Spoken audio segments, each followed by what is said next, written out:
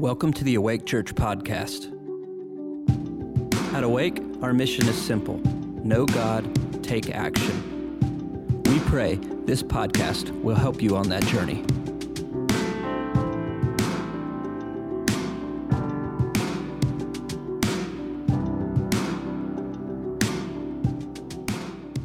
Go to Ezekiel, if you will. It's in there in the New Testament or the Old Testament. Just keep scrolling. You'll find it. You can go back past Psalms and Proverbs and Isaiah and Jeremiah, and you'll bump into Ezekiel.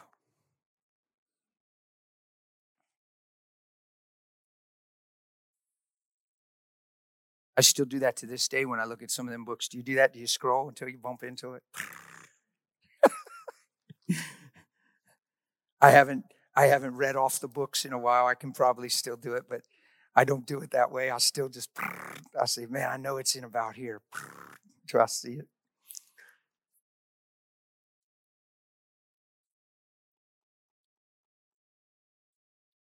Okay. I want you to look at this in Ezekiel. This is incredible.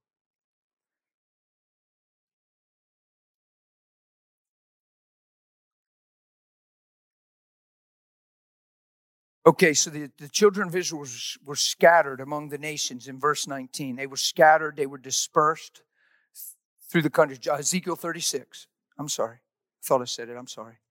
Ezekiel 36. Thank you. They were scattered out among the nations. I judged them according to their ways and their deeds. Who knows that in the New Testament, it's not wrong to talk about this stuff, guys. Who knows that you're going to get judged for your life, your works, your fruit. You don't know them by their position. You don't know them by the label itinerant speaker, Dan Mohler. You know them by their fruits. Their life reveals them. When we stand before God in that day, it's not going to be a questionnaire. Your life lived is going to reveal what you actually believed. Fair enough? I can prove that scripturally. Scripture teaches that we're going to be judged for the lives we lived. So the life you live reveals where you've settled your faith. Whether you loved Him or loved yourself. Whether you loved Him, loved others, or loved yourself. This situation, a minister sleeps the girl. What do you do with that? Well, you got to bring that to the attention of, is there restoration? Well, of course there's restoration. Nobody's being hard-headed. We're not cutting people off. But at the same time, this is serious stuff. This is serious stuff. So it's not like, well, it's just a slip-up. No, you didn't just sleep with a girl. You disregarded her. You stepped outside of why you're on the planet. Who knows this to be true? Ladies, you girls get hit all the time on the sexual end. The girls get all the names called. The girls growing up, all the little slang hit the girls. If we were in school and we knew some girl slept with some guy, she got all the names. The guy didn't get a name. Y'all know that I'm telling the truth? So you got a girl that's working the street and she's prostituting. She's got a lot of nicknames. And we see her a certain way. But yet men are still picking her up and they're still paying money for her services. But she gets all the heat for what she's doing. But what about the men? Watch this. This is sobering. Watch this. You might be amazed who's in a worse place. Because that lady's so blind and deceived, she threw away honor a long time ago. She's confused. She might even have addictions. She might just be blind and deceived to a lot of things, numb and just survival mode. Right? She's not even thinking nothing else, and this has become natural to her. Who knows? I've worked in this arena enough. This is what happens. But then you got a guy pulling up who's on the earth to give her Jesus. The whole reason he's on the earth is to walk in God's image. The whole job description of that man is to walk in the light as he's in the light and let your light so shine. She's lost, she's deceived, she's blind. He's just driven and in need. He's not on drugs, but he's got $100 and he's got an itch and she'll do. You might be amazed where that pans out in the end. And how he took advantage of her vulnerability and how he fed her lie when he's anointed to break it. But nobody talks about the men. You're not on the earth to take advantage of people. You're on the earth to lay down your life and love people. Every man that's ever solicited a prostitute without repentance is in a very scary place. Because wonder if she's a little one. Wonder if she's one that's so crushed and where sin abounds, grace abounds more. And you passed by her and had an opportunity to be in a different position and you used her for her weakness. That's how I counsel. That's how I pastor when people get caught in this stuff. Because it's way bigger than an act of sin. There's things that make it possible that need looked at. And it's not just sit down and step out of ministry for a while. No, it's time to reevaluate and get back to Jesus and get close with God. Because this I know, you can weigh me on this, Pastor, but I'm going to say it pretty bold from your pulpit. If you're living in the Spirit and in fellowship with God, you're not sleeping with the girl. Fair? Because the Bible says so. So instead of just saying, well, we just are weak. It's amazing he considers us. We'll do what we tend to do, I never do what I want to do, and I always do what I don't want to do.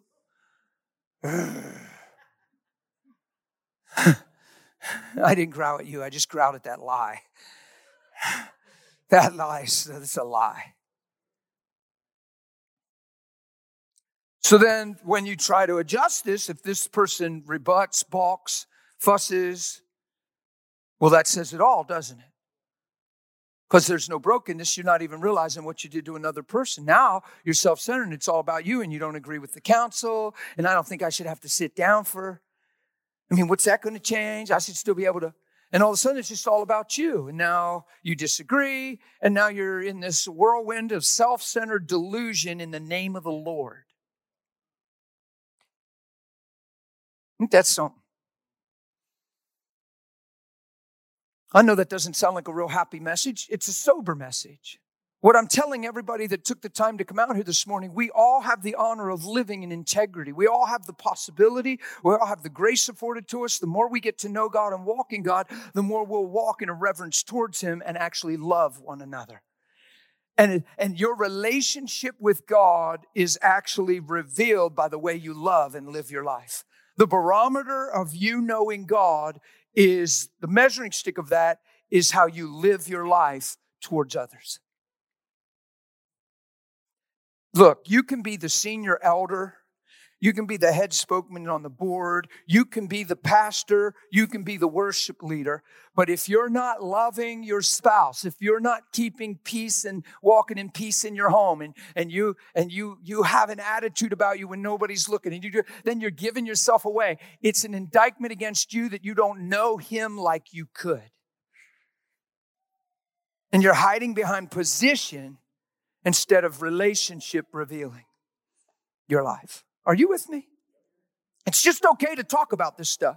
Because the last thing I want to do is just have some message. People say all the time, there ain't people preaching what you're preaching. I don't hear it out there. Like, I wonder why it's not out there. Man, when you preach, let's just make sure that we're just not listening to the preaching and drawn to it because it feels new. Let's not just embrace a new language. Let's not be fad-driven. The new fad, the new thing, the new slogan, the new song. Let's live as new creations. Let's be new people. Yeah? Have a new motive and a new mindset and a fresh wellspring of life on the inside. Why? Because we woke up for a reason today. We woke up to shine and we woke up to love, and nobody can touch that when it's sincere. That's what Pastor was talking about earlier. Nobody owing me a thing. Think about that. If God made that switch in my heart 25 years ago and taught me that I was waking up to be loved instead of waking up to love, and He made that shift. You just think about what that would do in your marriage if you don't wake up to be loved. Because if you wake up to be loved, you could be disappointed and you have them on thin ice and you're watching them and waiting. And their function towards you is deciding who you are and how you are. And if it's less than Christ, then it's somebody else's fault. So you're set up with an alibi and you'll never change. But if you wake up to love, that's a whole different world, my friend. It's called the kingdom of God, and it's at hand. See, we're not Christians just to be loved by God. We're Christians to become the love of God. And when we sincerely get that, we understand Joseph's response. And we're not even amazed by it. We're sobered, we're impressed, we're like, yeah, we want to follow that, but we're not like, how could he do that? You see what I'm saying? So this Ezekiel thing is amazing. I want you to see this. So they're dispersed. It says, this is God talking through Ezekiel. And when they came to the nations, watch this. This is tough. This is tough. When they came to the nations, wherever they went, they profaned my holy name. I used to read this. I couldn't even get through it without crying. I'm taking a risk today. Listen, the only reason they were the children of Israel, they weren't special favorite people. He chose them as a first fruit, as a holy lump. He pulled them out of the earth for a reason. The reason he selected the children of Israel and what he selected them for was that the nations of the earth would know me through you. That's why he sanctified them as a first fruit and a holy lump. And then showed them his ways and gave them all these statutes and stuff, because his goal was, what he's doing is, guys, he's keeping the reason man's on the earth alive through the fall of man before Jesus Christ and the cross. Why is man on the earth in the first place? Let us make man in our... Don't ever forget that. The reason man's on the earth is to be found in God's image, period. You can't get away from it. It's from the beginning. God didn't just make man. Man's not happenstance. Man didn't come out of boredom. God wasn't just messing around one day and said, oh, cool. He made man with intention and purpose. And when man stepped out of that intention and purpose over into darkness, he came and took care of the problem to get him out of darkness into the light. Are you following what I'm saying? So he has this prototype, if you will, Israel. A holy lump in the world, not supposed to be of the world. Sanctified and set apart that the nations of the world would know him through them. Instead, what happened? When they were dispersed and went out among the nations, watch this. Everywhere they went, they profaned. Profane means godless. They misrepresented me completely. That's what that means. Are you with me?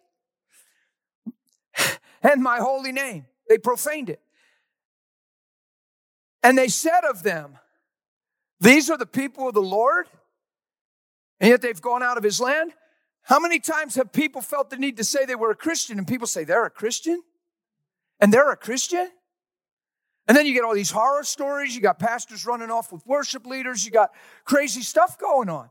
And then we think it's 10 times worse because it's a pastor, because that's how and we're like, well, they're Christians? I sit beside people on airplanes all the time. Countless. I couldn't count how many people I've sat beside. We get talking.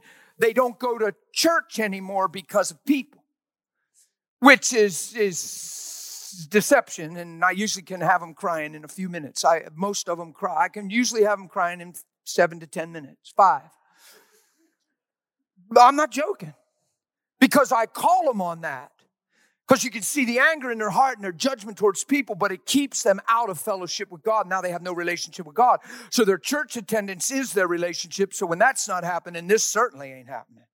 And I talk to them about what their mindset is robbing them of, and that right now they're void of knowing him, and he's not vibrant and relevant in their life because they're hurt because of people. And you're being greatly deceived, and you don't know him like you could. People are living with that conviction. When you touch it and you speak about it, I can't tell you how many people sat beside me on airplanes and cried over that one topic. Because when you say it, they know it's true and they feel far from God. It's because their hearts are angry and hurt and frustrated, but they're holding on to the right to be all those things, but none of those things are him, so you can't have both. So you're going to have to give something up. Probably ought to give that up to get him. Yeah? But the reason they're saying it is, well, I just quit going to church because, well, Christians just make me so mad. Well, you know, people, and they're supposed to know better and blah, blah, blah. And I'm just like, well, why do you let what they're not seeing become your vision? Like you're letting where they're living dictate your life. So the whole reason you're not going is because of them. So you're being totally influenced. And now you're separated from communion fellowship with God. Because I can hear it in your heart. I can tell you don't have this right now in your life. And I'll talk real straight with them. If I can get my hand on their shoulder, it's really good. I'm not kidding. I've had people crying hard. And I enjoy that. Because I'm not going to leave them there. That crying hard is their conviction. That's them saying they're hearing and you're hitting the nail on the head. And I live with this conviction. And then we make the shift on the airplane. And just bring in the love of God and restoration. And we pray together. And it's usually a fun time. And you get 10 hugs before you head out. You know how many times I left my seat and had people waiting for prayer on the plane or in the jetway? Many times up to 4 people waiting in the jetway for prayer. We've never hit 5 to this day. I've been saying that for too long now. We got to hit 5. We've never had 5. But we've turned like the whole waiting for the gate check bags. We've turned that into church services already. We've had somebody get healed, come down, and then you end up sharing the heart of God with everybody that's waiting for their bags because they're just there. Just all in the day of flying, just going to preach the gospel. You might as well live it. If you're going to go preach it, you might as well live it. Or you can just wear the badge, speaker, and be quiet all day till you get a mic. Probably not.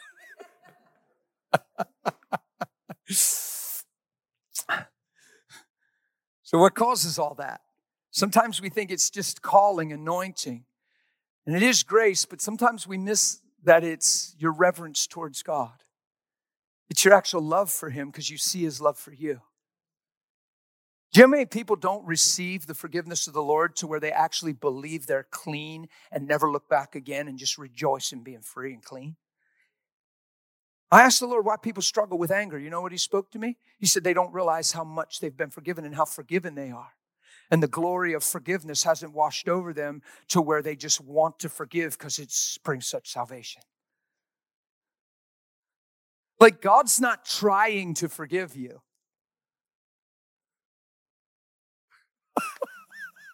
Like if you're trying to forgive, you're in unforgiveness. Hello? Well, brother, give me time. Some of this stuff takes time. I just need time. Who says? Ask Jesus if that's true. Where did we get all this language? Not from Him.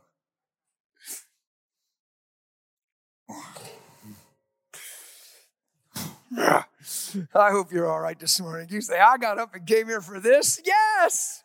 Yes. I want you to see this. They went out and they profaned my holy name. And they said, these are the people of God. But watch what God said. See, who knows that He does love us?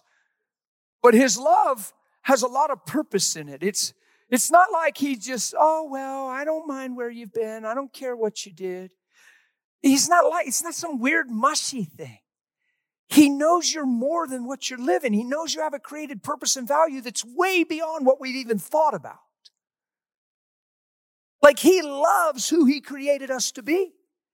And He loves you in that truth. He knows what you'll look like if He's in you and you're surrendered. That's worth paying for to Him. You get it? It's not like He's like, oh, yeah, oh, no, I know you've been, yeah, no, it's no big deal. Just come here, welcome home. It's not that. He knows you're more than what you're living. Grace abounds. Mercy triumphs over judgment. He's not giving you what you deserve. He's giving you what He created you for. He's getting you out of a lie and putting you into truth. He's transforming your life and changing your purpose. Guys, that's Christianity. Christianity has to be that. We can't just let Christianity be bringing God into my life in hopes of a better one. Maybe He's going to heal my marriage and give me a promotion, and He's going to protect us and keep my kids well, and praise the Lord. And then sickness hits the home and we fall apart and wonder where God is, and we're mad and we don't even pray anymore. Well, you never had a covenant in the first place. You had a delusional genie in a bottle. He's not a genie in a bottle. He's a father. And he wants you to be his child. Do you understand how strange that became to the Israelites? When Jesus was on the earth in John 5, he was on the earth in John 5. They already wanted to kill him for things he was saying. But in John 5, he called God his Father. Woo! Boy, that caused some trouble. He called God his Father, and it says right after that, so they wanted to kill him all the more because he called God his Father, therefore making himself equal with God. Now, you can't hardly preach this because people will hear what you're not saying. We got to see we're on that plane. We were created to be his children. We were created for his image. He made Adam to never die. He said the day you eat the tree is the day you die. Why? He made him to be eternal and live forever with him. Death only came in the picture because of sin. So Jesus took away sin and life came back to men. That's why we're going to live forever. We were always created to live forever. It's not some new plan. But we were created to be one with him so that who he is revealed through our lives till the glory of the Lord covers the earth as the waters cover the sea. Are you with me? So he calls God his Father, and it says, therefore, making himself equal with God. They were so estranged from the person of God, but they had all the laws and statutes and religion to the T. And yet when God was called Father by Jesus, they wanted to kill him all the more. But when they asked him to teach them how to pray, what did he say? When you pray, say, what's he saying? Look, guys, stop freaking out. He ain't only my father, he's your father too.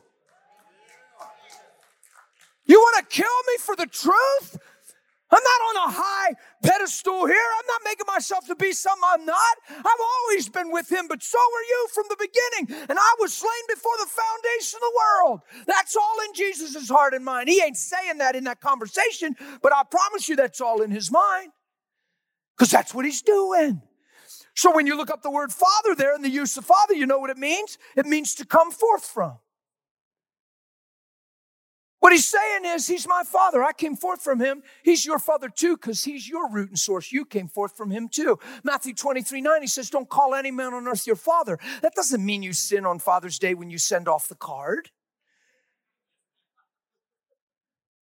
What he's saying is don't limit, regulate, and identify your life through natural means. Don't let heritage and biological stuff rise above the truth of why you're here and who you are and where you came from. That's why it's such a tragedy when Christians get so caught up in their history that it grays them out, or they find out something and it makes them feel less than, or they're embarrassed of some kind of root or some kind of thing in their history or heritage. None of that has anything to do with who you are standing here with Christ on the inside of you. But because we don't have healthy identity, we're longing, we're looking, we're tracking our ancestry and we're finding all this stuff out and we're intrigued and enthralled. Man, I would encourage you to call no man on earth your father. That's Jesus. That's not my preaching, because you have one Father. There's Christians today still seeking counsel every day because they didn't have the love of a father. Are you kidding me? You have the love of a father. You're just trying to find the Father's love through the wrong one you're calling Father. You don't necessarily find God through someone. You find God through Jesus Christ. You say, I can't receive the love of God because I didn't have a loving Father. You shouldn't even make that make sense to you. Where does it say that I'm damned and doomed because I didn't have a loving Father? Now I can't receive the love of God because my Father didn't love me. Has nothing to do with nothing. You're just simulating the two names, Father, Father. Well, yeah, but I didn't have a good father figure. You have an amazing father figure. And you find his love through Jesus Christ, not your daddy who was missing it and bankrupt. If you're drinking from a dry cup, of course you're thirsty. So why don't you drink from the one that said, if you'd ask me for a drink, I'd give you a drink, and one drink. Just one drink, you'll never thirst again. You'll know who you are. And you'll never long again. You'll never be alone again. You'll never wander again. Just one drink. You'll never thirst again. What's he talking about? Identity. You guys good? I'm trying to cover this, and then I get off and cover other stuff. But yeah, it feels good to my heart. See, my dad was alcoholic growing up. My dad wasn't there like a lot of dads. Now, he did some things. He was a functional alcoholic. He still worked. He took me hunting. He took me fishing and did some things like that. But it was always tension. It wasn't real good fellowship, if you know what I mean. And it was never... Like one time in my life, he played with me outside of hunting and fishing. One time he went down, I talked him into going down playing wall ball, one game of wall ball with me. Like he didn't just come to the basketball court and shoot a ball or didn't just go out and throw in the alley or something. It wasn't like that. He wasn't there. He was drinking and stuff. So if I sit here and say, well, I can't relate to the love of God because I didn't have a loving father, how robbed and deceived is that? I don't have to have a loving father to receive the love of God. I don't find the love of God through my dad. I find the love of God through a crucified son. I find the love of the Father through the cross. This right here says, love you. Hey, I know who you are from the beginning. Nothing was made that wasn't made through me. I'm the light of the world. Come to me, I'll give you life. Love you, known you from the beginning. Isn't that what the cross is saying? I think some of us think it's saying, you bunch of sinners, I hope you're happy. Look what your sin did to me. Don't you think it's time to cry and say you're sorry? Rather than look at the cross and go, oh my goodness, are you kidding me? You're restoring a truth. You've become what I was so I can put on who you've always created me to be. This is the great exchange. When you died, I died. When you rose, I rose with you. I was buried in the likeness of your death. I died to sin once for all. Now I'm alive unto God, just like you. Wow, firstborn among many. Oh, you see what's wrong with me? See, don't blame me. It's the gospel's fault. I actually believe the gospel. Like for 25 years, I've believed this thing. You're out of your mind. I might be out of yours. Praise you, Jesus. Sorry. Oh my goodness, but I had concern for my holy name. You know, some of us would like him to say, I just love people so much. He does. But watch this. God's saying, I had concern for my holy name. Now, is he being selfish? Is he being self-righteous? Why do you have concern for his holy name? Because if you don't see God clear for who he really is, you won't be drawn and attracted to him. When you see God for who he really is, it brings the best out in you. He is amazing and overwhelming, and words can't describe. So the reason the name of God is so marred in our lives from little up is so we never have the heart to draw super close to him. That's a device of the enemy to profane the name of the Lord. So if he made man for his image, but his image gets marred, you get what I'm saying? Come on. Isn't his name important? He's magnified his word above his name. Why did he do that? Because the word reveals the glory and power of his name. But isn't his holy name important? When you say the person of God, your view of what that means, Jesus said, who do men say that I am? And they gave him all their answers. And then he said, but who do you say? You have to answer that question. And your answer will determine how close you get. Are you with me? He had concern for his holy name, which the house of Israel had profaned among the nations wherever they went. Wherever they went. Why are they on the earth? So that men would know God through them, but wherever they went, they misrepresented the purpose. Can you see this as a prototype? This is a type and shadow of the New Covenant, New Testament church.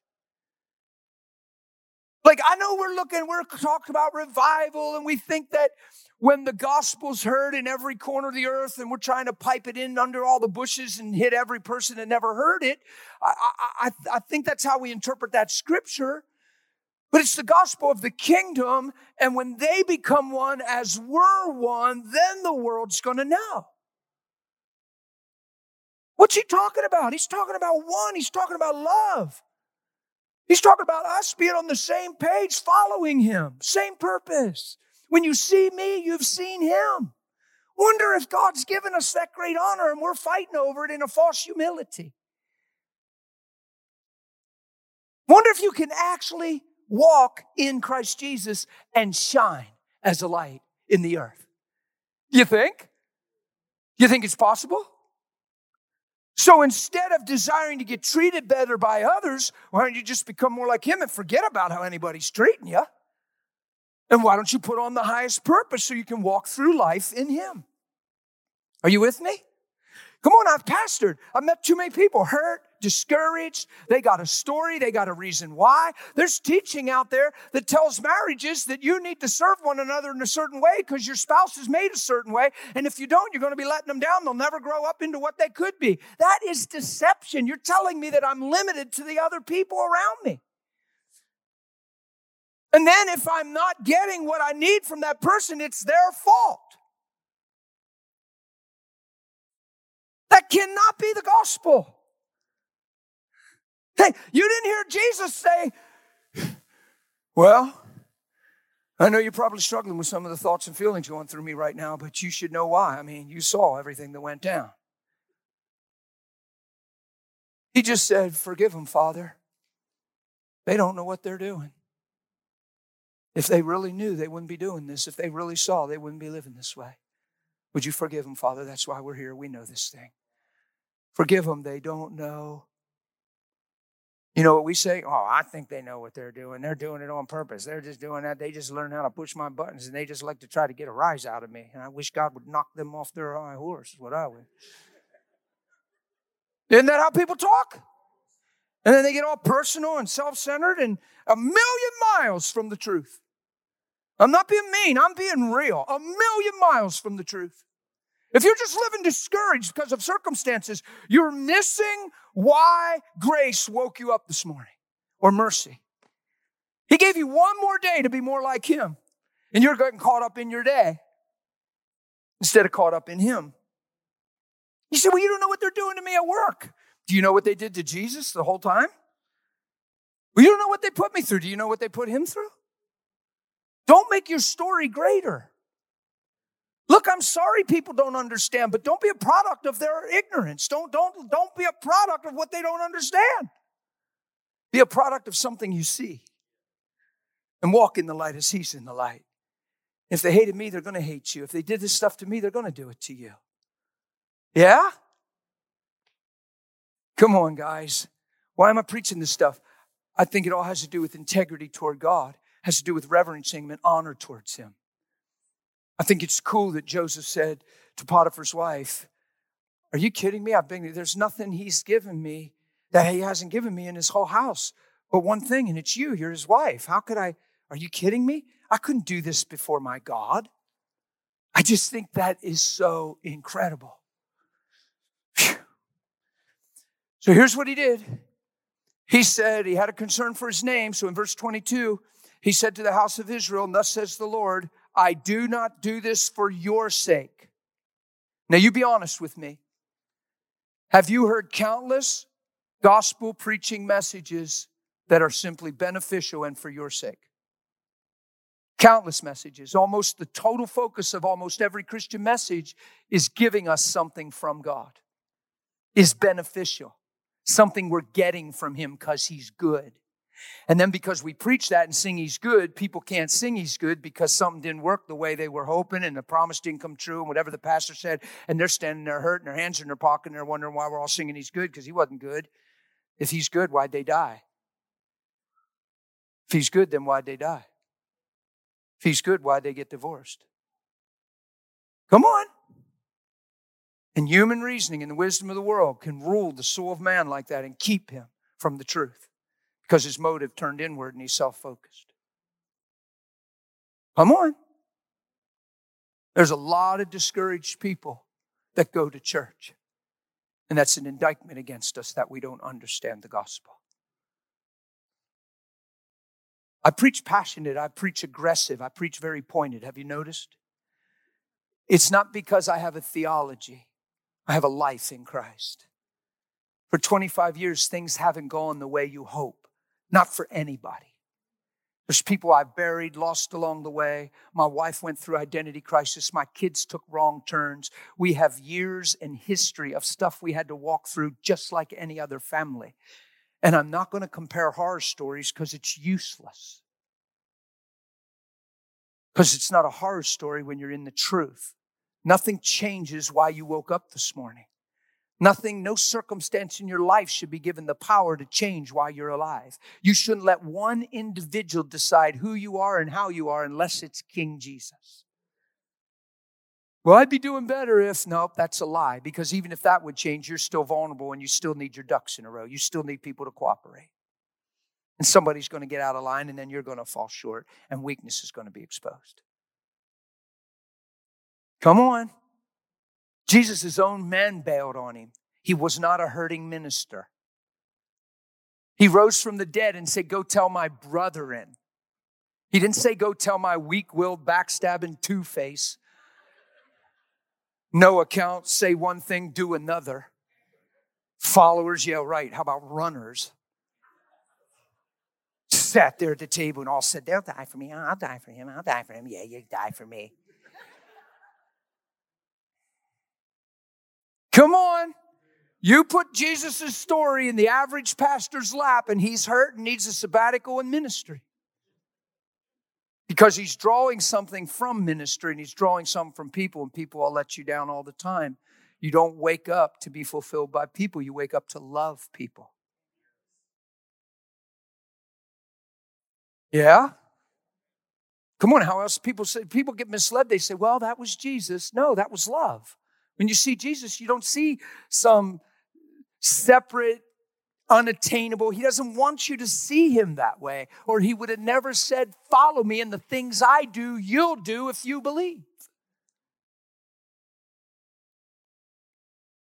He said, as the Father sent me, so I send you. That sounds like one. He said, all authority in heaven and earth, Matthew 28, has been given unto me. Now go in my name. He said, go make disciples of every nation. He didn't say make confessing Christians that attend church. He said make disciples, wholehearted, disciplined learners, wholehearted followers. Go reproduce me in men. Go multiply me. How are they going to multiply him if they aren't multiplied? Next thing you know, we get reduced to preaching doctrine. And then because we can't agree, we have to have a whole bunch of other churches. Now we have churches on top of churches. But are we reproducing Christ? Or are we just camping in our preferred theology and arguing over coffee, who's right? And hating one another in the process? Or are we manifesting Christ? Oh, come on. Wherever they went, they profaned my name. But you know what I'm going to do? He said, I'm going to do this, and I'm not going to do it for your sake, O house of Israel. Watch this. But for my holy name's sake, which you have misrepresented among all the nations wherever you went. Do you hear the potential for honor there and integrity? Listen, you could be in a house of 4, and 3 in that house of 4 might not want nothing to do with Jesus, and you're still going to answer for how you stewarded what you understood and knew in Jesus. And are you going to let what the 3 don't see become your vision, or are you going to let the light of the world be your eye? That's the hard questions you got to answer. Or are you just going to get caught up in psychology and get somebody to understand your pain and allow you to stay there with permission?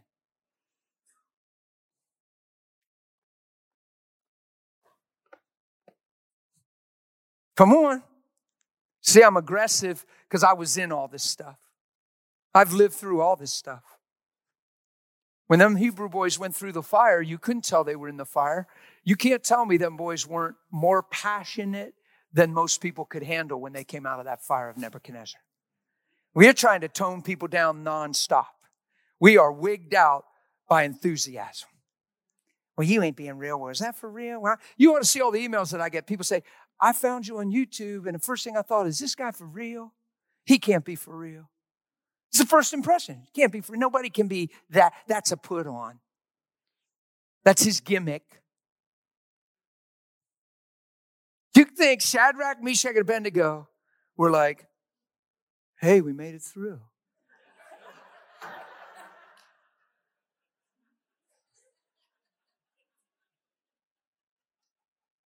They're all wrapped up. They can't see. They're bound. They're tied up. The next thing they see is one like the Son of Man in the middle of the fire, who's Lord of the fire. He didn't put the fire out. He's Lord of the fire. He put the fire out. He ain't one bit afraid of the fire. He's Lord. And let the fire rage. Sometimes your problem never goes away. Why? Because the answer of who you can be in the fire is way greater than the problem going away. Come on, I hope you got that. It's not about him fixing all the stuff up and making it all. Sometimes it's about him fine-tuning you and representing who he is in the middle of that thing. They came out of that fire. Scripture says that when they came out of that fire, there's no way you could tell they were in that fire. They weren't singed. They had no burned hair. You couldn't even smell any smoke on them. Scripture says. But I'll bet when you looked at them, there was intense emotion and passion. And I'll bet you the reason there was passion is because they've been through fire. And all of a sudden, him being Lord over the fire isn't theology. Isn't a Sunday morning amen. Maybe him being Lord of the fire is an absolute revelation in reality. And it might be accompanied with passion. Maybe when you see extreme passion in a person, it's because they've been through plenty of fire and walked him out through it. And didn't let the fire change truth, but let truth keep them free. See, you have to understand those Hebrew boys didn't love their own life unto death.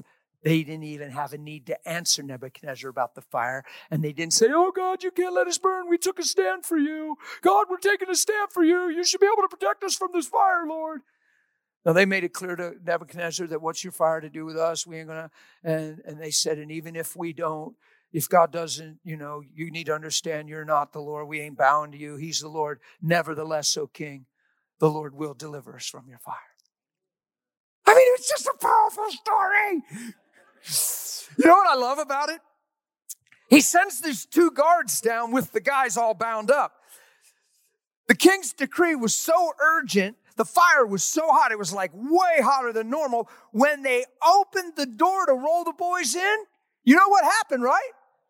The heat of the fire came out and consumed the 2 guys. Toasty bacon, done. Like done. So here's my question. Scripture doesn't, how'd they get in? I think Jesus came and said, this is going to be awesome. Because he's Lord over the fire. And the 2 guards got swallowed up by the fire. You got 3 men all wrapped up. They can't even, they're all bound. How did they get in that furnace? If you couldn't get close without getting toasted. Angel of the Lord.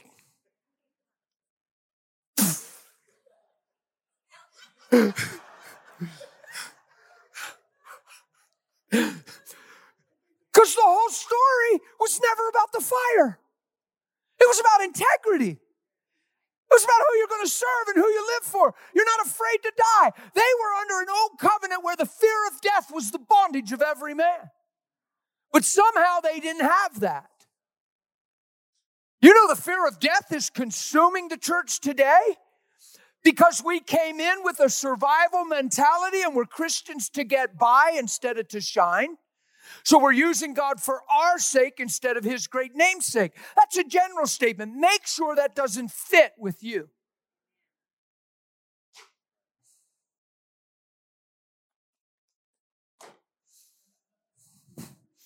Man, this is good. It's getting better. I was nervous a while ago. I was like, what are we doing, Lord? I have no clue what we're even doing. I know what's in my heart, this integrity thing, but that story nails that thing home. They weren't afraid to die. It was never about the fire. It was never about, oh, God, we're going to die. How'd you let us get it? We're taking a stand for you. Paul and Silas, They're chained to a wall. Their backs, that prison, come on, that's not today's prisons. It was probably a hollowed out cave, a rock wall with water and mold and nasty, and they're chained to it and their backs are hanging open from being whipped. And they're worshiping God. They're not saying, God, I can't believe this. You told us to go evangelize. You think you can watch our back and be our rear guard. You said you're our rear guard. I know the Bible's not quite written yet, but when it's written, it'll say that. They're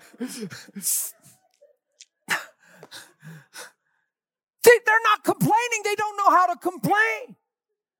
There's no love for their own life because they have an integrity toward God. That's why they're singing praises, and everybody in the cells took notice. They weren't profaning his name because of their circumstance. They weren't shipwrecking their faith. They weren't changing their view of the goodness of God. And it says the prisoners took notice to their attitude and saw their sincerity, that nobody's prompting this. It's coming out of their heart, and they're singing praises to God with their backs cut open, chained to a wall. They're not, I can't believe God, I thought he would protect us. I can't believe it's going to be like this, man. How are we going to go into any other villages if they're going to do this, man? I could barely take that. 39 stripes. Are you kidding me? Paul was beat how many times with 39 stripes? Was it 3? And with rods, how many times? I think the rods was 5. I could have it backwards. Don't quote me on it. Don't send me an email. I'm asking.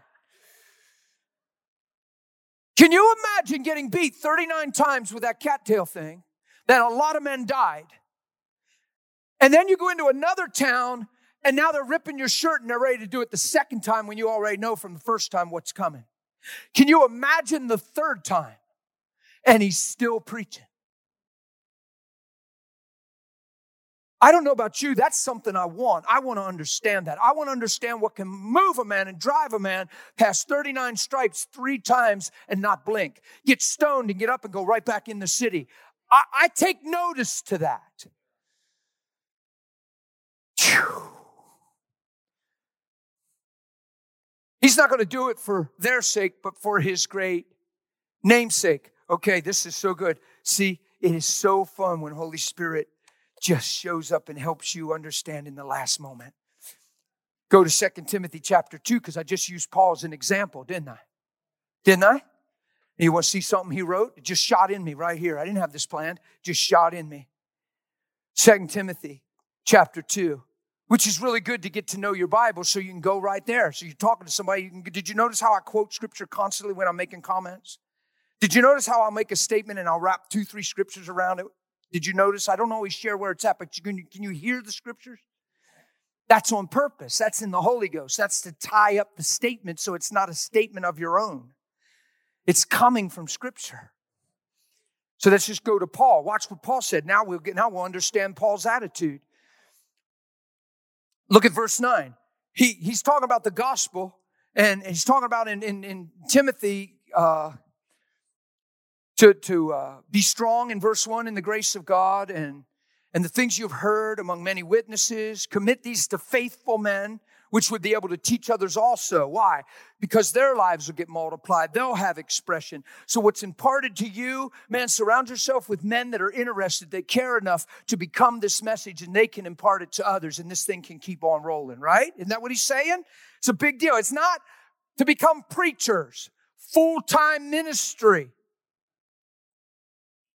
Come on.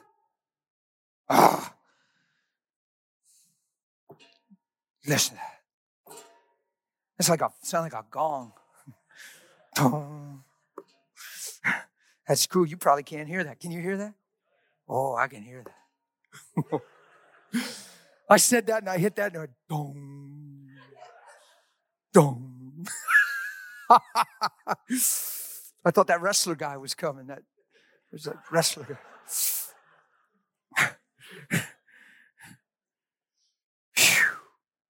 So he goes on, he talks about no one engaged. See, do you think this way? Do you think this way? You want to think this way. You don't want to just think blessings and provision and protection and what I need for my day to go good. You will be so weak and vulnerable by the end of your day. And the only days that are good are the days that went the way you were hoping. And then you question your faith, and why isn't your prayers working? And then you get weary and well-doing because you think it ain't working anyway. I don't know what's wrong. Somehow me and God, I don't know what's up. Come on, I've been around that. I've heard that. I've tried to pastor that. Well, I don't take real long. I do, and it's not because I'm insensitive. I just, there's no need to stay there. It's not producing life, so you can't be on the right track. So if what you're thinking isn't edifying, let's just attack what you're thinking instead of justifying what you're thinking. Because if it ain't producing life, you don't need a right to stay there. Like, I don't need a right to justify my life if it's not producing Christ. Well, I'm this way because. It doesn't matter because. And I'll listen. I'll take the time to listen. But I promise you, the word can chop that up and change your mind. I've watched it happen countless times. People come for counsel and they want to tell you the saddest story ever, but they don't realize what's happened to them along the way. And they become inward and feel sorry for themselves. It's the loneliest party you'll ever be at. If you deny yourself, how can you feel sorry for yourself? Come on. That's not insensitive. I know there's tough stories out there. But guys, we can start with you, sir. We can go down every seat and we can talk about everybody's hell story, everybody's trauma, everything that we've all been through. And you'd hear some serious stories just in this room. And at the end of the room, when we get way over here, the only thing we'll establish in our minds is who's been through the most hell. And then what? Then we can't even touch them because we can't relate to them. And we're just glad we're not them. And we thought our story was bad till we heard theirs. And it gives us some sense of relief, but we can't help them because they're stereotyped by their story. And then we're going to get David up here and sing It's All About Heaven. And then I'm confused. Ain't that something? I'm not being insensitive, and I know there's been some tough things. You see, you don't understand. I was touched wrong when I was young. Wonder if I was. What I'm saying is none of that changes what we're talking about. None of that changes the truth. That's just a revealing of empty people, people that were lost, and this tool of sin trying to reproduce itself and just stuff another generation. Yeah? And just get you to be stereotyped by the way life unfolded, instead of identified by the very giver of life that wants to live in you. Separate you and sanctify you from all that stuff. Yeah? What did he say to Esther? What did Mordecai say to Esther? Consider not yourself. Or maybe you were born for such a time as this. And what did she do? She walked into the presence of the king, which could have brought her death, for the sake of a nation, that they might be saved. Prototype, type and shadowed Christ.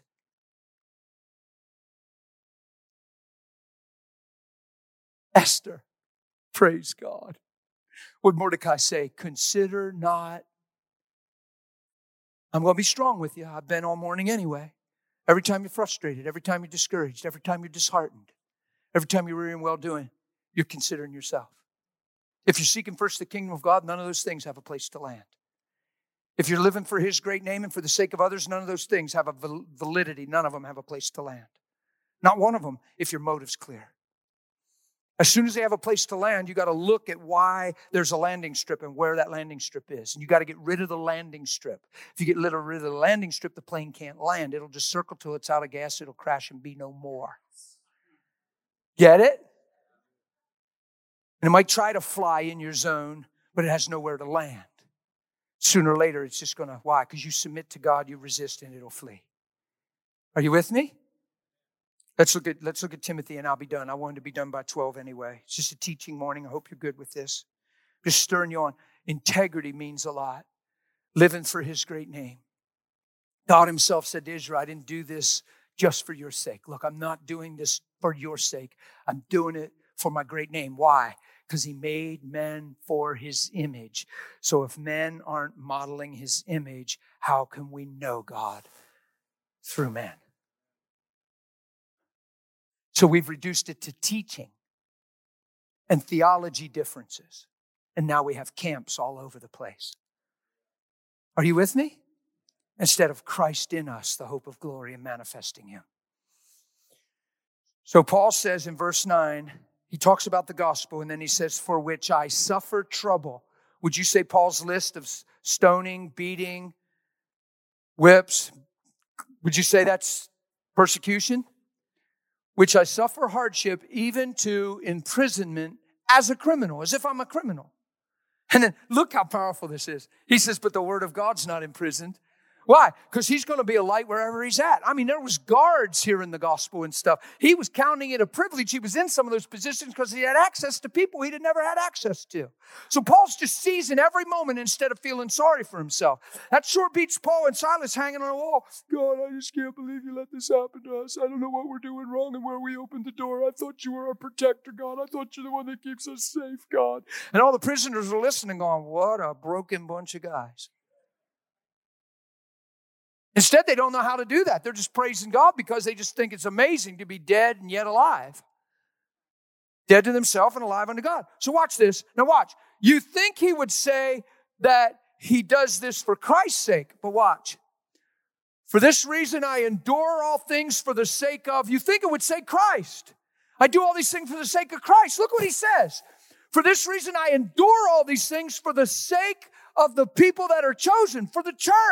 I endure these things to set a healthy, proper example of what a crucified life looks like. He didn't spiritualize it and say, I do these things for the sake of Christ. He said, I do these things for the sake of Christ's people. That's so powerful. In other words, my life matters in the eyes of men so much that I endure persecution because it sends the most healthy message to them and empowers them to walk out their own faith. So I'm not complaining, I'm not giving up, I'm not drawing back, and I'm not going to love my own life even unto death. I do it for the sake of those who are chosen, that they also may obtain salvation. Listen, when you're self-centered, you're not free. You can be forgiven of your sins, but if you're self-centered, you're not free. It's a bondage because you were never created for yourself. You were created for his image. So they may obtain salvation, which is from who? Christ Jesus. Here's the problem. We've reduced salvation to a destination instead of a way of life. We've turned salvation into a destination. And he said the kingdom of God, that heaven that you're waiting on, it's already here. And you don't have to look here and you don't have to look there because it's in you. And go preach saying, it's here. Where is it, sir? You're looking at it. It's in me. And we're going to walk in love. We're going to show mercy. We're going to make peace. Because blessed are the peacemakers. For they are what? So the Son of God is an expression way more than a confession. Are you all with me? I think I better quit. It's 11:59. I had one more thought bombard me, but I know how it works. Then two more would have came up. And then another one would have snuck around and went zoop, and came right in. Whew. The Word of God is fun, man. You ought to fill your heart with the Word. How do you discern a lie if you're not filled with truth? You get filled with the Word of God. And don't just read your Bible to know your Bible. Read your Bible to know Him. And what you'll find is that as you get to know Him, you'll find yourself in Him, and you were always there with Him from the beginning. Yay. So the clearer view you have of God, the clearer view you'll get of yourself. And then you'll have the best view of your neighbor. And all of a sudden, you can love your neighbor as. Because, see, most of your neighbors are saying, don't try to do that second part till you get a better revelation. People out there loving their neighbor as themselves. It's happening. They nitpicky, fault-findy, self-condemned. Then all they see is what's wrong and what they'd like to change with their neighbor if they could get them alone for 5 minutes. If you don't see yourself good, you'll never see your neighbor clear. If you don't see how God sees you, you'll never get a right view of you. And then you'll be blind to your neighbor. But if you ever see Him the way He sees you and see yourself in Him, you got the best view of your neighbor. Do you understand this? It's the reason I do what I do. It's why I drove here. It's fun to be with Matt. We're going to have lunch in a minute. And it's just fun seeing people and David and hanging out in his home. That's all fun. But the thing that motivates me is the kingdom of God is if a man scatters seed. I absolutely believe what I preach with passion and conviction. So I fly and I travel.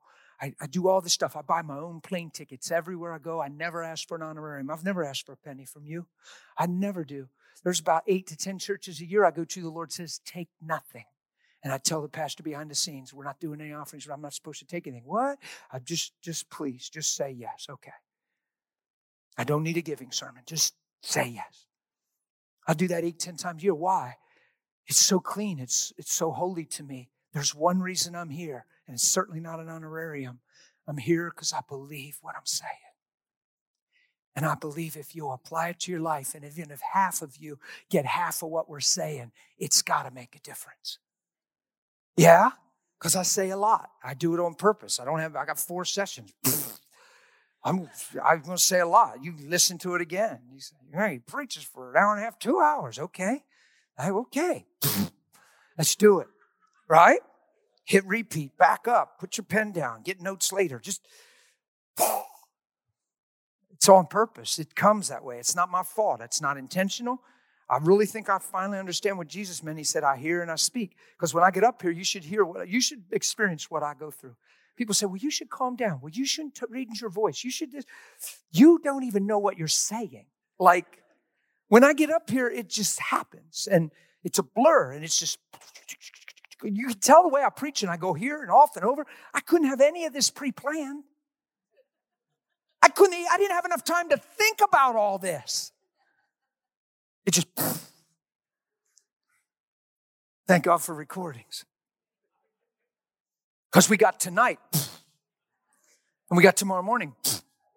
So we got no spiritual scoliosis in the house. He said, so they keep me straight. Did you catch what he said? He said, I go in once a week, they keep me straight. It's good to stay straight. Why don't you stand to your feet with me? We're going to pray.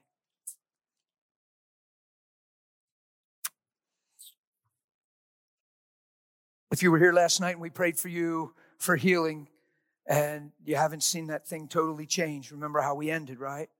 Christians have what? One response. Father, thank you for loving me and thank you for what you're doing in my life. Faith is not a point in time. It's not a hit, miss, win, lose. Faith is a position of the heart to believe and receive what he paid for. Amen? And faith works through love. So, Father, I just thank you for everyone we've prayed for and surrounded with faith. I thank you for everybody that had hands laid on them and everything we've believed for, Father, this weekend. I just thank you that it's all culminating and coming to pass and that there's grace working in each one of our lives. I thank you for freedom, even through these messages, God. I thank you, Father, that there's freedom coming by the person of Holy Spirit. I think that we're seeing clear, we're seeing brighter, our hearts are understanding. I just pray that there be a revelation of the heart this weekend, that people would just say, oh my goodness, I see it. I see it. And God, I just thank you that you would continue to adjust us, like Pastor said, the chiropractic thing, and you would just bring alignment, that we would walk straight before you. And God, I just thank you that the best thing that comes out of this morning is that there would be a greater representation of your name through our lives. And that, Lord God, in our workplaces, that would matter. In public, that would truly matter. That, God, within our spheres of influence, we would have a consciousness of your great name. And that itself would begin to dictate our conduct in so many ways. So, Lord, we submit to your mercy, your grace. We know you love us. We're not on thin ice. We're not set up to fail. We're privileged to become. And we've received that calling, and we enjoy that destiny. In Jesus' name. Amen? Amen. Bless you guys. Thanks for your patience, and I appreciate you coming out this morning. Thank you for listening to today's message. For updates on future episodes, make sure to subscribe to our podcast and leave us a review to let us know how we're doing.